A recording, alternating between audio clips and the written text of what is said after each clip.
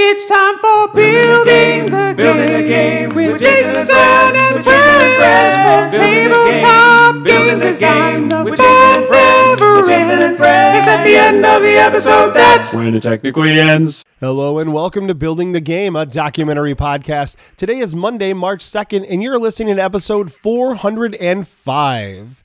Today, I am joined by guest Carla Kopp from Weird Giraffe Games and Galactic Raptor Games. Hey, Carla. Hey, thank you so much for having me on. Yeah, I'm excited to have you on the show. We've actually never met, but tangentially, we know a lot of the same people, as Facebook tells me.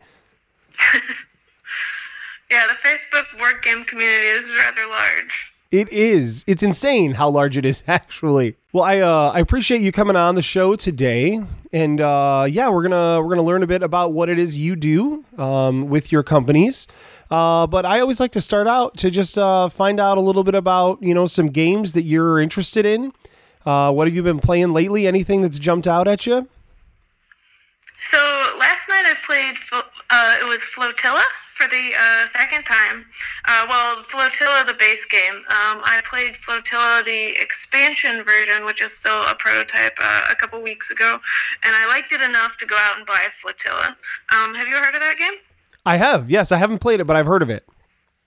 Yeah, so it is heavier than the usual game I play, but it is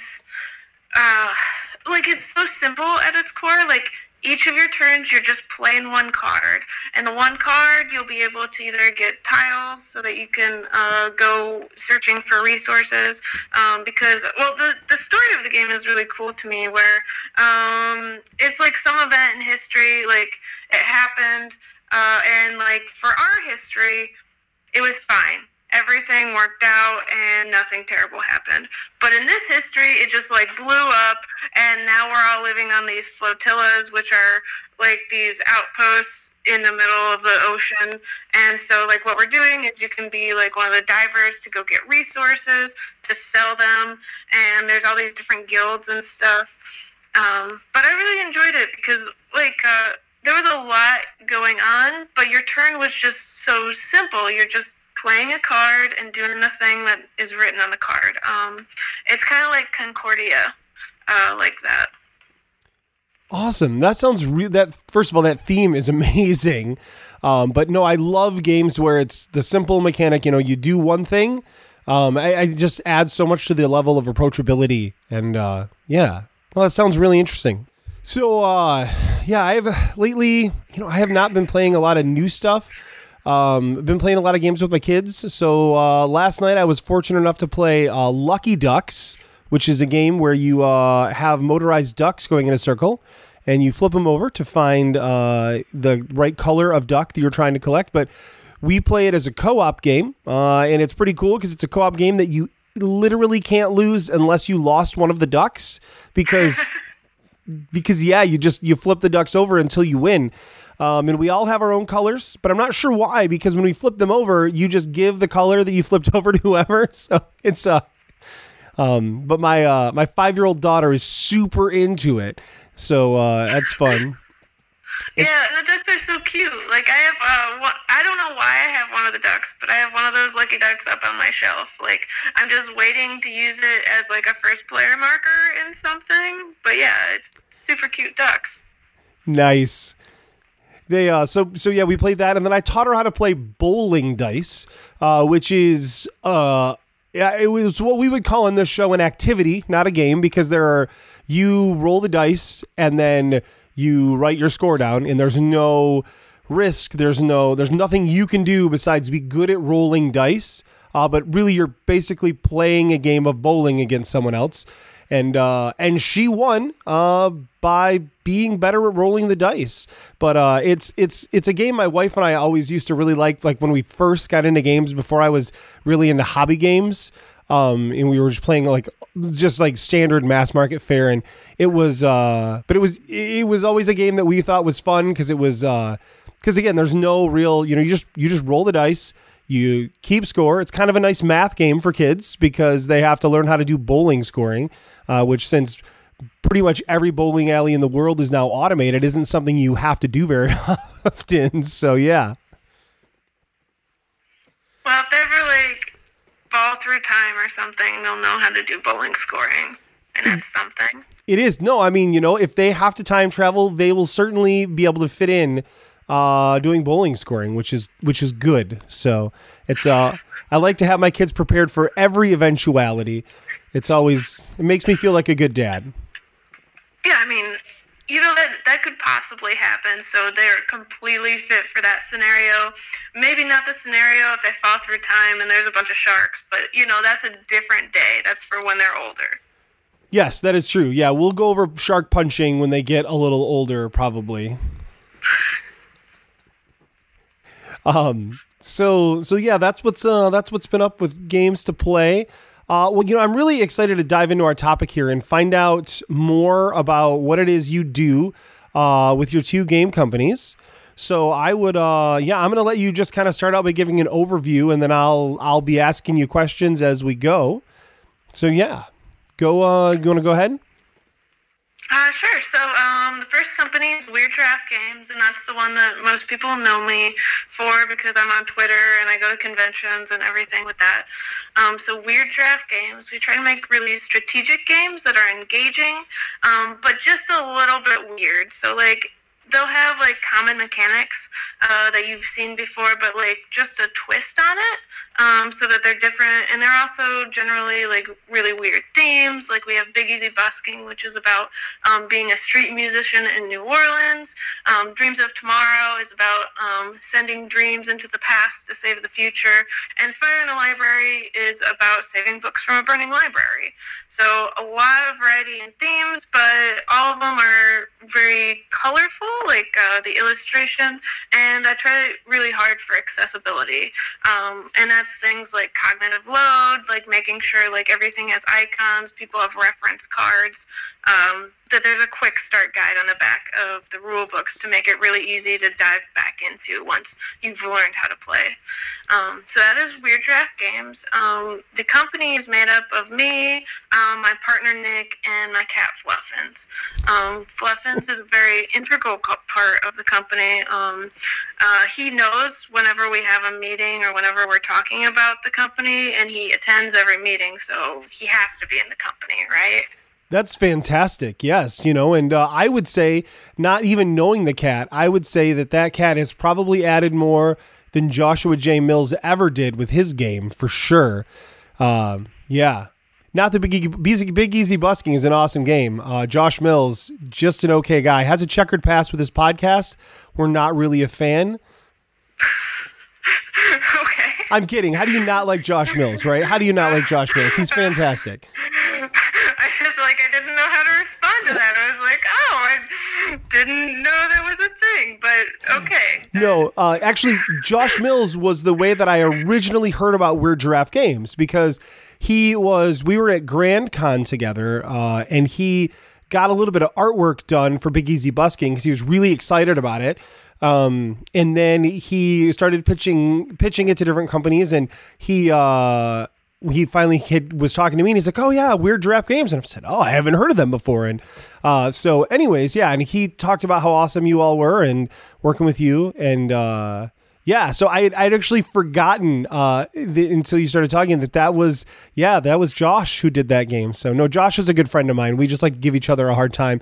He participated in our second year of our Iron Design Challenge that we do every year at Gen Con, where we have two board game designers fight to the death in a steel cage, except for it's not actually to the death, as evidenced by the fact that Josh is still alive because he got destroyed when he was playing it. It was quite embarrassing, actually. Jason Tagmeyer beat the snot out of him at designing. So yeah. But no, we love Josh and we support him. Okay, great. But I was so yeah. Real quick though, I wanted to say, you mentioning things like thinking about cognitive loads, quick start guides on the back of the rule books and such. That's so fantastic because so many games are just difficult to get into when you've got like a 15-page rule book or something crazy and no good way to get through it, to help out someone who's just learning. And I try really hard to design games that fit into that feeling of I can learn really quickly. So hearing about a company that uses things like quick start guides and thinking about that, that's so important. And I'm glad you all are doing that. Yeah, like, well, it's just so easy sometimes. Like, I play these games, like, there's games that I've, like, been taught how to play, and I go, like, oh, yeah, I want to play that game again. And I go to bring it out, and it's like, oh, I haven't played this in 6 months, and I've also played several other games in between this time. If there was a reference card, I could just, like, oh, yeah, I know how to play this game, but, like, when there's not a reference card, it's like I have to read this whole rule book again and figure out, like, what I don't know. Like, it's just really off-putting to me as a consumer, so I want to, like, get rid of those barriers. Like, you just, like, we even make a video. Like, you can scan the QR code, and there's a really quick video for the people that like videos. They watch the video, they can read the quick start and the reference cards and just jump in like 3 minutes. That is fantastic. Yeah. That's having to go back through the whole rule book to look for one little thing.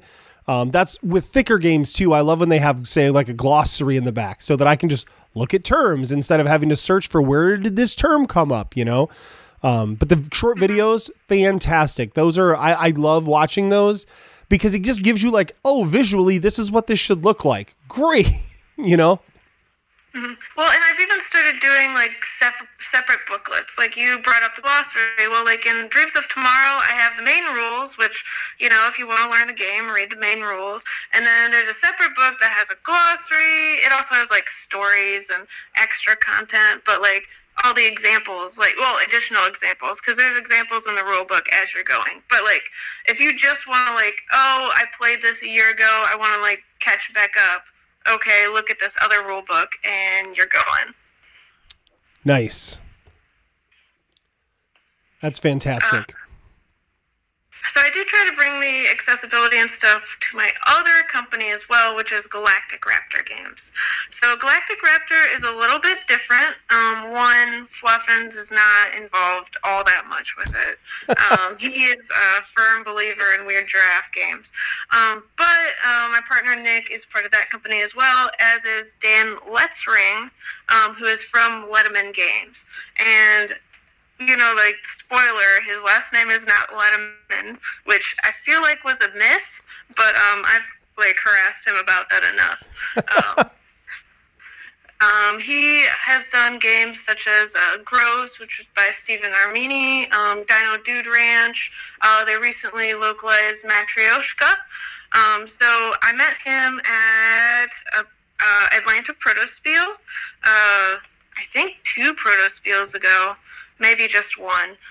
All the conventions kind of, like, go together for me at this point. But I met him at Atlanta Protospiel, and we talked about how we both wanted to do, like, more different things, but also we like working with people. So we're like, hey, we've known each other online. At that point in time, we both wrote for the Indie Game Report. Like, he did his Letterman lessons, and I did, like, interviews and stuff, so we had, like, heard of each other before. So we were like, hey, like, let's just make a company and do this together and see what happens. So with Galactic Raptor Games, we only have one title so far, which is Animal Kingdoms. That was actually the winner of the Cardboard Edison Awards, I think at this point 2 years ago. But yeah, it's been really exciting working on that because with Dan, if there's anything where I'm like, I don't know about this, or like, what do I do? All these, like, I could choose A, B, or C, and they're all about the same to me. I don't actually care. So then I go to Dan. I'm like, Dan, just pick one. I don't care, and I just want a decision made. And he's like, I don't care either, so A. Or, like, he cares. And, like, it's just, like, really great to have, like, somebody else that is just willing to, like, make a decision or give me feedback on things, or, like I travel a lot, so I'll be like, hey, we got in, all these parts are missing, or we need to send out these deluxe versions, and I'm in California, so can you just cover all this stuff? And just having another person to do things is really great. Oh yeah, having somebody else to share the load with is a pretty big deal when it comes to the heavy lifting that is publishing, right? Especially when you're traveling a bunch, which is just goes with publishing as well. Do you all do booths at many conventions? So each year I've been doing more booths. This year I will have a booth at Gamma, Origins, Gen Con, Geekway to the West, PAX U. I already had a booth at Rocket City Game Fest, which is just like our local convention. But maybe I'll do a couple other local things as well. But I'm at all the major ones. Oh, actually, we're not going to be at Dice Tower East this year. None of the Dice Towers. Okay. It's a sad thing. Yeah. And that's a good number of conventions though, and Origins and Gen Con are two ones I'm always at, so I'll have to check that out there. Where are you all based at? Well, I'm based out of Huntsville, Alabama, and Dan is based out of Rochester, New York. Excellent. Yeah, well, we have a really good convention up here in the Grand Rapids area. It's a bit of a hike for you all, but that called Grand Con, and they're really good for publishers and such, because there's not booths are a good deal, and it still seems like most publishers do a pretty good amount of sales, and there's a lot of traffic. So it's probably a bit larger than Geekway, I think. Yeah. Yeah, so Grand Con is one I definitely want to go to. I'm thinking about it this year. I've met Brian, who runs it, and he is like such a fantastic person. And he's like, oh yeah, I also run this convention. And it's like, well, just knowing him, it's like, yeah, it's going to be so great because he's a great person. That's my absolute favorite convention to go to every year, just because it's all like, I have friends from all over the country that drive in for it, just because I have some friends out of St. Louis that say even though there's Geekway, they think of Grand Con as their hometown con because it's where all their friends are. So yeah, it's a really good one. It's a big, nice open space, easy to find people, easy to have time to play games. Yeah, I absolutely love it. So I always like to plug that whenever I can. Yeah, and I always need like more actually like playing games cons, because I go to so many that are like, oh, they're for networking or for running a booth or for like prototyping, like, actually getting to play like published games and just being able to talk with other people, like that's hard or hard to find in a convention. Yeah. Even just going as a designer where you're trying to have meetings and network and such. There are a lot of cons where I feel like I do not sit down enough and play games. I mean, Gen Con last year, it was just like a gauntlet running to meetings, and it was. I'm not whining because it's good to have that problem, but yeah, it is tough sometimes to be like, gosh, I just want to sit down and play some games, and not have to do work. Yeah, but work comes first, so. Yes. So where do you, when it comes to doing these two companies, you've given some good positives as to why you're doing the two companies, but what do you think is the biggest struggle from a publishing perspective, either for both companies or for each one individually or together? What has been the biggest challenge for you all? Well, mainly just time, because I don't just run two companies. I also do consulting, which brings in like actual money like right now, which is important because, well, like publishing, like it will theoretically pay off at some point in the future, and I don't pay myself, so I could work all day at Weird Draft Games, but I also like having food and such. We all have to eat, so trying to run two publishing companies and doing the consulting work, and also I'm a game designer as well, and getting time to do that, and just balancing all the different loads, and just the learning process of it all, because like, okay, I've been with Weird Draft Games since 2016, which is like, I have 4 years of experience at this point, and you would think like, I'd know everything. But the fact is like everything's changing all the time.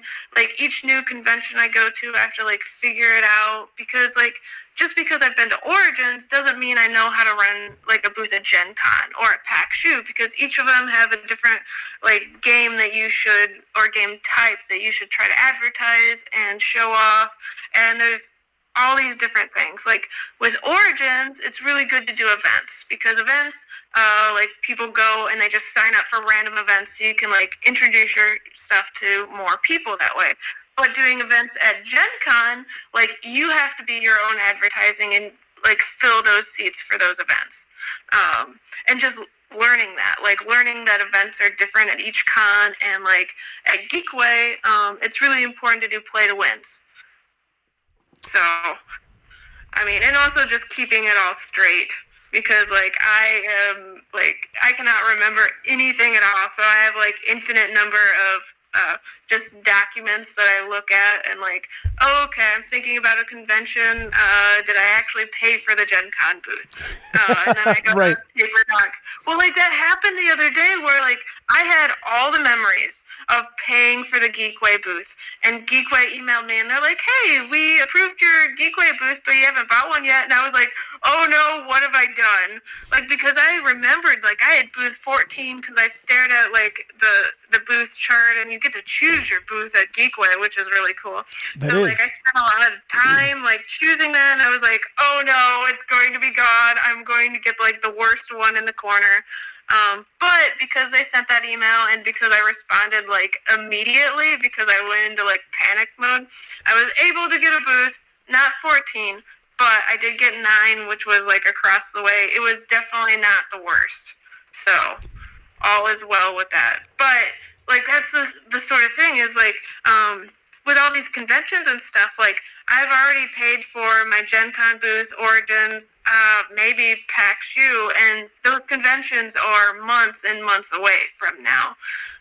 So like if you want to be like a person that has a booth at a convention, one, you're just always going to be out of like $5,000 because it perpetually goes to the next year. But you have to keep it all on track and like know about insurance and taxes and all those things. And I just have a document because I've given up on my memory. The uplifting thing for me here is all of these descriptions you're making here really makes being a game designer sound easy. So Oh yeah, like that's such an easy part of it. Like so like what I do to relax is game design. And like game design, I can do whatever I feel like with the game and just like make the cards and put it in front of people. And usually whenever I put it in front of people, I have a path. Like I know what to fix and do, and it's just like so easy. Like you don't have to work with others or get other people to do things or get info. Well, I guess you kind of have to get info from people, but like I've gotten really good at just like watching people when they play test, so I kind of like know what they're thinking, which it was actually pretty helpful because like I used to be a software engineer, and we would do these things where we'd like test out the software and put it in front of people and just watch how they used it and where their mouse went. Yep. Which was great because I instantly I took all those skills that I learned for software and just put it straight to game design, because it's the same thing, like watching where people are looking. Like, why are they looking over there? Well, I guess I need to change that icon because people kept staring at that corner of the card, and that corner of the card is, just useless. So, I mean, I put a picture there for reasons, and I'll just get rid of that now because it's distracting. Like that sort of thing. Right. No, I never thought. I used to work in software design as well, and I never thought about it that way. But that's a really good point. That a lot of those skills for watching people and how they interact with things is useful as a designer when you're watching playtesters. Do you all use Kickstarter for your games? Yep, we use it for all the games. How's the experience with that been? So, Kickstarter is kind of like a love-hate relationship. So as I said before, I'm a software designer, so like I don't know, the whole interface to Kickstarter is rather frustrating. But I did get to sit down with a Kickstarter software engineer, and he was just like, "Hey, tell me all the things," and I'm like, "I've been waiting for this moment." So I told him all the things. We were there for at least a half an hour, and to get a half an hour at PAX Unplugged for me is a lot. But it's little things with Kickstarter where their messages, there's not a next button, and that has frustrated me ever since they made the messages probably, or the fact that when you're making your page for Kickstarter, if it puts in random spaces for images and stuff like that. So from a I guess creator standpoint, it's kind of frustrating sometimes, but I still use it because the benefits far outweigh all the little, oh my gosh, there's no next button. So I wouldn't be able to create games without Kickstarter. I don't think so, because it gives me a platform that other people trust. Everyone's at this point, or everyone that uses Kickstarter at least, is perfectly fine putting in their credit card information for Kickstarter because they know it's not going to get stolen, and even just thinking about simple things like that. I don't buy games from all the different websites because I'm hey, I don't know, I can just get it off of Amazon, and I know Amazon, and Amazon is easy, whereas I don't know if this is actually a secure website. Just simple things like that. Yep. And everyone knows the process of Kickstarter now. And there is a process. There wasn't as much when I started. Just with the Tuesday thing. Sure, Tuesdays were kind of a thing when I started, because of that Jamie Stegmaier article. But at this point, Tuesdays are the day for board game Kickstarter, and if you don't do Tuesday, it's a mistake. Well, I say that as somebody who, I used to love Mondays, because taking a Monday off was, so much easier than taking a Tuesday off. Right. I mean, that's just, why didn't everyone do Mondays? And then, we'd just all, be happier in the workplace.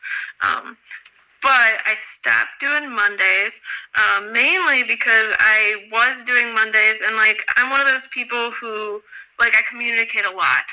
And I communicate a lot with the reviewers. And I basically send them, an email, every week or every other week. And I was hey, this is the Kickstarter date. This is a Kickstarter date. You know when the Kickstarter is, right? You're going to have your review go off on the Kickstarter date, right? And everyone said yes.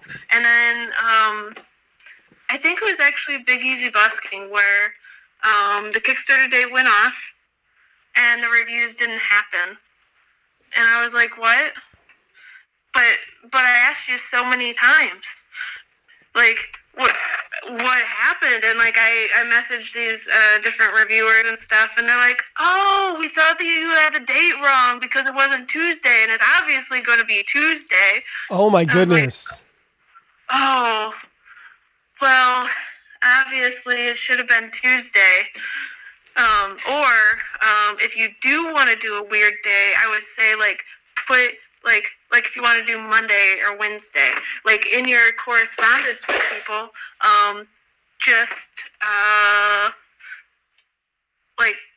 put really big and bold, this is happening, and it's happening on Monday, the largest font is going to be Monday. And send that. Just send an email, and it's Monday the 25th. That's what it is. Nothing else, and, maybe it'll work better for you than it did for me. Right. No, that's interesting. I actually forgot about the Tuesday thing with launching, because I haven't run a Kickstarter campaign in several years, since 2013, I think. But I'm thinking about running a couple, so I will remember that. The big thing I always remembered from Jamie Stegmaier's thing was the nines, was charge $9, ended a $9 for everything, because people are dumb and they'd rather pay, like, he was nicer than that, but like basically he was saying people are dumb, and if you charge 15, they're less likely to buy it than if you charge 19, and that's basically $4 free. I'm paraphrasing. Again, Jamie sounds real smart when he says stuff, but that's one of the takeaways I remember.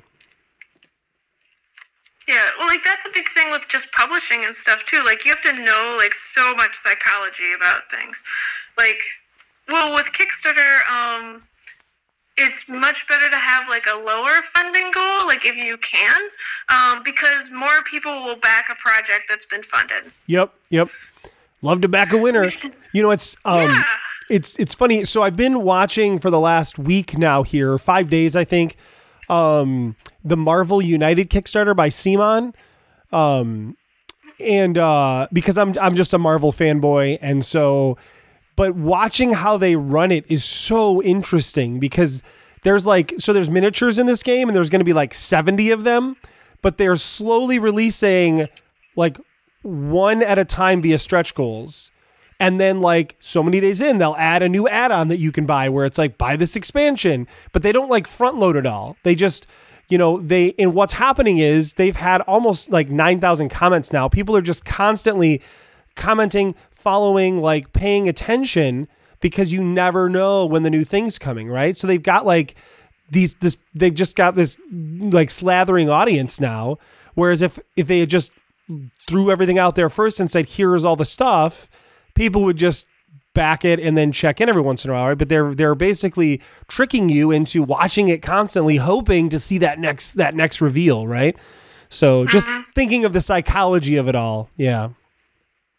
And just getting people engaged and caring so much, because like now that you've gone through that and you've like looked at the page so much, like it's also really easy for you to be like, oh, that extra one is only $9 or however much it is. So it's just $9, and who cares about that? And then like if every 3 days you add on another $9, like that adds up a lot, but it doesn't feel like it at the time. Right. That was one of the things somebody said was, it's $60 for the base game and $30 for the first expansion. And somebody's like, wow, $90? This is a steal. I can't believe that they would charge this little for this game. And somebody was like, this is clearly your first Kickstarter run by them. You're going to spend a couple $100 to $300, just FYI, if you want everything. So but you're right. It's working people up slowly of, I could spend a few more dollars here. And, I notice that I see that a lot with smaller publishers as well, where they won't necessarily start by allowing you to order some of their previous games, but then they'll slowly drop those in as they go to attempt to, I could just add that on to help the Kickstarter campaign move forward. Mm-hmm. Yeah, I mean, it's a nice extra thing. Somebody once told me, and maybe this was a Jamie Stegmaier thing, I don't remember for sure, but they said, always put out there ways to allow people who want to spend more money to spend more money on your Kickstarter campaign, because some people just they want to help, and don't make it hard for them to do that. Allow them to do that. Mm-hmm. Well, yeah, like I've had plenty of those where like I've allowed you to put your name into the game, or like to name songs, like in Big Easy Busking, people could like name the songs that you were learning songs and playing songs. And some people are like, whoa, I can make a personalized game that's me, and they're willing to just throw $100 at that, and like that makes them happy, and it also makes me happy because now I have another $100 to hopefully like deal with any issues and whatnot. So yeah, I definitely like try to do that in all my campaigns of just give somebody, like, if they have lots of money, they can do what they want and give it to me. Exactly, right? Exactly. Man, if I'd have known you could name a song, I would have paid big money to name a song that would have made fun of Josh. So, yeah, that was a miss on my part. Yeah, well, and now, like, it makes the games really, like, fun for me. Because, yeah, in Big Easy Busking, like, all the songs are named. I went and I made up a lot of them, and that was, like, a fun day for me. But, yeah, like, I know there's the Bird Blues in there, because that was one of my friends, Justin Bird.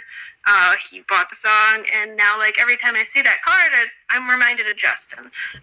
Or in my game, Stellar Leap, I let people like name some asteroids and planets and stuff. Nice. And so I got to like get to know one of the backers because, well, I didn't actually get to let them name things unless they didn't know what they were doing, and they're like, oh yeah, I want it named like this, and I was like, yeah, sure, whatever. You paid me money, you get to do what you want.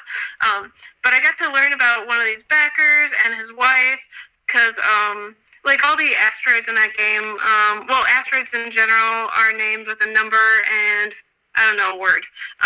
So I got to like learn about his relationship, and like I know like his partner's name is Caroline, and that they got together in 1988 because like every time I see that card, it's the 1988 Caroline, and it's just like I know all these things about this game that I made that like other people don't. They just see like words and numbers and stuff, but like it makes it more important to me because it gets me like connected with these people, and I like remember it forever, basically. That's super cool. When I did my first Kickstarter, I allowed people to. It was a game called Water Balloon Washout, and I allowed people to send in pictures of their kids and have us actually put a caricature of their kids as one of the kids in the game for a fee. And I sold out of those. It was pretty cool. So now every time I play, I'm like, oh, that was this one person's kid, or, yeah. So I know where you're coming from. It's really cool. So when it comes to, I'm thinking about if somebody wanted to do what you're doing, somebody wanted to get in, they've got the time, right?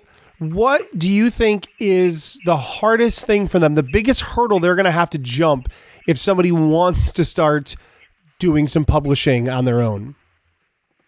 So if you have the time, like you'll find out that you actually don't have all the time that you need to actually publish. There's such a variety of skills and things that need to get done, and just like the level of organization skills that you need to have to keep everything straight, to have like a schedule that actually works, and a schedule like, well, what I mean by that, like I have certain games that are coming out at certain times in the year, and being able to keep that in your head and to do like every micro task that goes into like creating a game, because like every game, like you might look at a game, but that required like 3,000 different tasks to be completed to get it done on a schedule and at the right times and talking to the right people.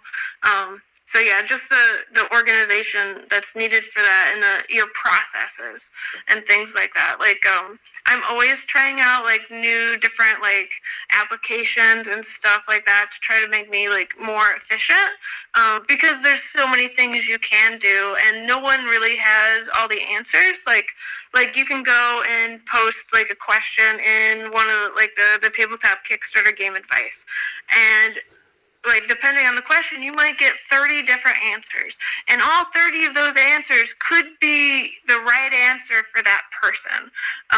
But you have to choose which one you're going to do and like figure out if it's the right answer for you.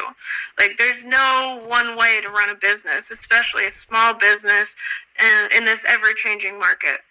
So just like being able to actually like figure out what is good and like being able to reflect on that. Like I used to work in like an agile environment, and what agile is it's like kind of a methodology for how you work, where like you have sprints, and you try to figure out, okay, what am I going to get done this week, and you fill up your task list and you work for a week, and then you look back and you're like, oh, okay, so I did that week. I got 10 of the 15 things I wanted to get done. I got 10 other things done. And do I still actually even need to do these 5 things that I thought were super important last week, but during the week I was just like, not as important as these other things. And it gets you like into this whole like thinking about how you work and why you work and trying to improve on everything. And also like constantly looking at like, is the thing you're going to do, like, is that the most important thing? Because like, well, everyone learns things, like you can't possibly know like all the things that will happen. Like last year with the tariffs, like I went over and over all those tariff things, and it turns out this year we don't have tariffs. Well, right now we don't. But who knows? Maybe next week we'll actually have tariffs. But like it seemed like every week it was back and forth on like what kind of tariffs we'd have, like the amount, if it was actually going to happen or not. But yeah, that was a very stressful part of my life, and I just hope that nobody ever brings it up again. But like things like that, like I have a game that I had scheduled for last October. Okay, it was scheduled for October, and I did not run a Kickstarter in October because the art wasn't done. And I've since rescheduled it for this May, and I will most likely reschedule it for 2021. But being, like, I have enough things in progress, and I am also flexible enough in everything that I can do that. Like instead of having that game happen, I'm going to have, like, the Fire in the Library card game go, which is probably even, like, a better decision, like, business-wise, but being able to like look at your decisions and go like, okay, so that was the best decision I made with the knowledge that I had, but I know more now, so I'm going to change the plan and go for this different plan, and then actually stick with the different plan and not like get hung up on the whole fact that I didn't know like what could possibly happen. No, that's really, wow, that's a lot there. One of the things you said in there that I really thought was interesting was that you could go somewhere, ask for help, get 30 answers, and only one, and they're all 30 correct answers, but you have to figure out what the right one for you and your company is. And that, yeah, I mean, that is so true, and it's so hard to,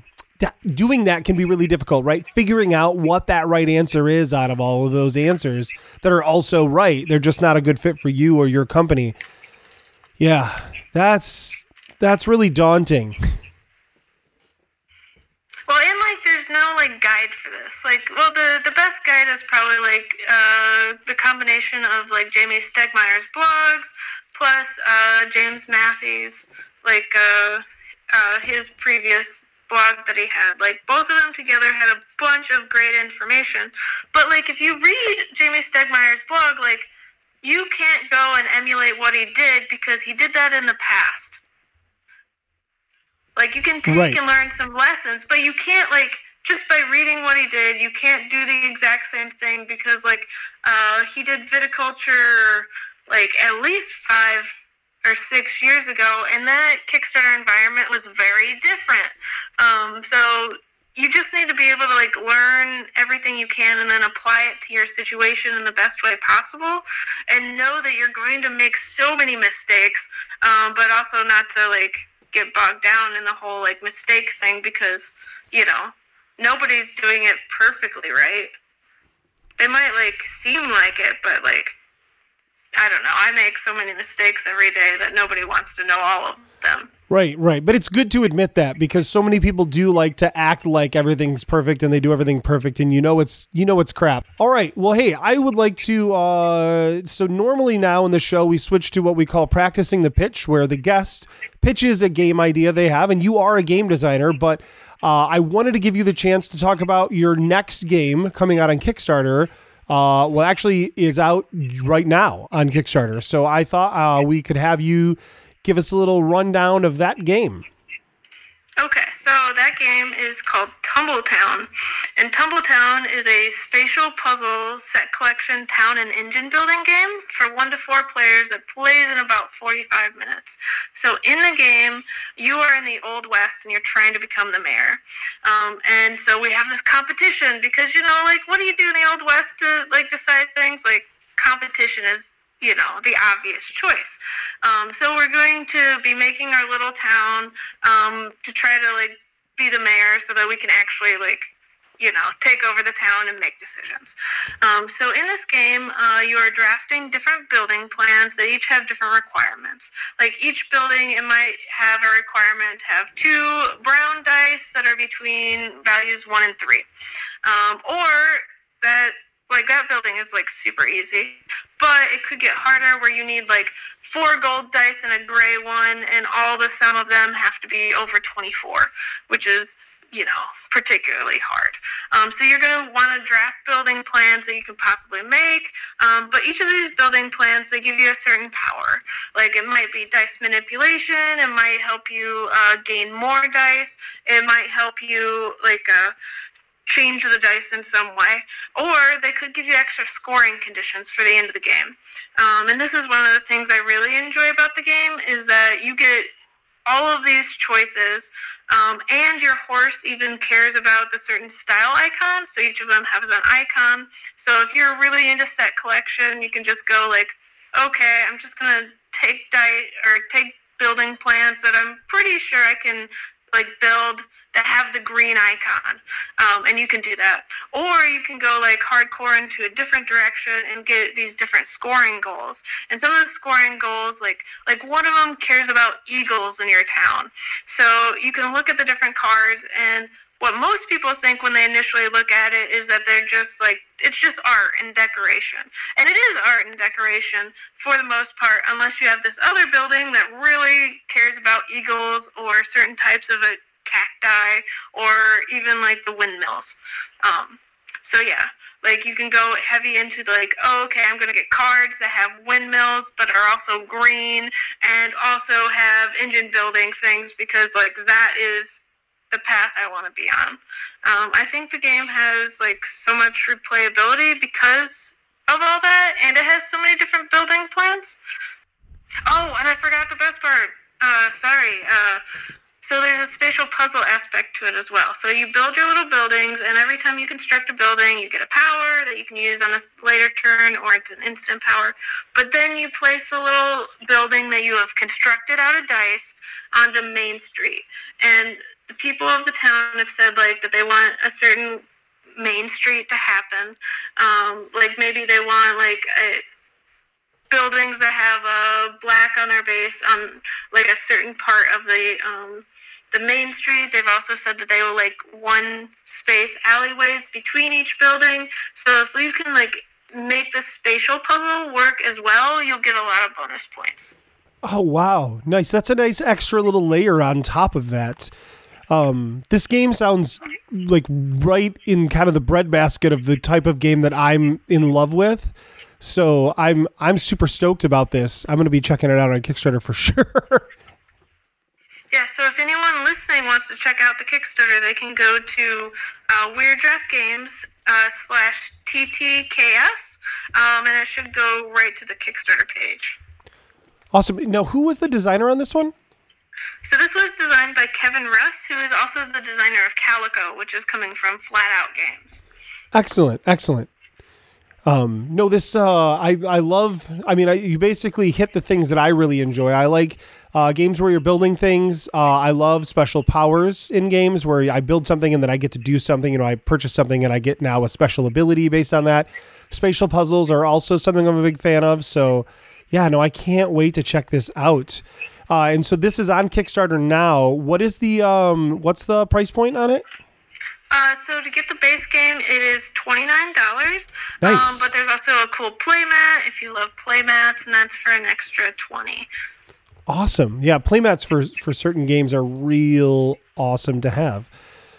Excellent. No, $29. That sounds like a great deal for that. So awesome. Well, I personally would be checking it out for sure. Well, I mean, it has 100 dice. So worst case scenario, you have a bunch of dice. Wow, it has 100 dice? Yeah. That's a lot of dice. Now I'm even more interested. So no, that's pretty great. Yeah, that's a really good deal. $29 for with including 100 dice. Wowza. Awesome. Well, excellent. Well, hey, I want to thank you again, Carla, for being on the show. I'm excited to have had you here and learn a bit about what you do. And I think there's some things in here that were going to be super relevant for our listeners. So I'm excited about that. I'm also excited to hear about your game you've got coming out here. So I'm going to do is there anything else you want to throw out there before I do the end here? Also, so I talked a little bit about how I consult, but if you want to just get my knowledge on anything. I do consulting work. My favorite part of consulting is doing solo design. So if your game has, it's 2 to 4 players, you can pay me to make it solo, and I've been having a lot of fun with this. Oh, that's cool. Solo design is fun.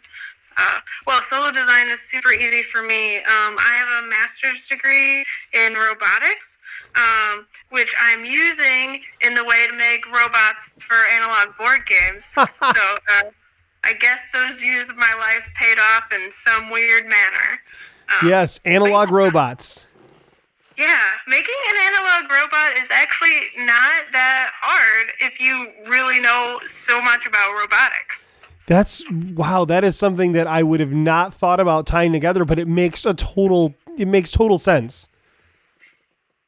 Yeah, I mean, it's just really like a big while statement or if statement, like a series of that, and it's like, well, it can only be as long as a card, so I can write that function. Right. Oh, that's very cool. How can people find you out in the world? So I have a website. It's WeirdGiraffeGames.com. I'm on Twitter @WeirdGiraffes, which does have that S on the end. I'm also on Instagram and Facebook under Weird Giraffe Games. And if you feel like it, you can also friend me on Facebook at Carla Kopp. Or my email, contact@WeirdGiraffeGames.com. Awesome. Well, thanks again, Carla, for being on the show. Really appreciate it. Yeah, thanks so much for having me. It was great talking to you. So everybody, if you want to get in touch with the show, you can reach out to us at buildingthegamepodcast.com. You can email us at buildingthegamepodcast@gmail.com. You can call us at 770-TEL-BTG. You can also find us on Twitter at PodcastBTG. I am at J.A. Slingerland. And then also find us on Facebook and all the different places where you can stream podcasts. So for that, with everything, we will say good night. Good night, everyone, and thank you so much for watching. Or listening, because this is on watching. Building the game with Jason and friends, with Jason and friends. Building the game with Jason and friends, with Jason and friends. Dial 770-TEL-BTG. Please don't use the email.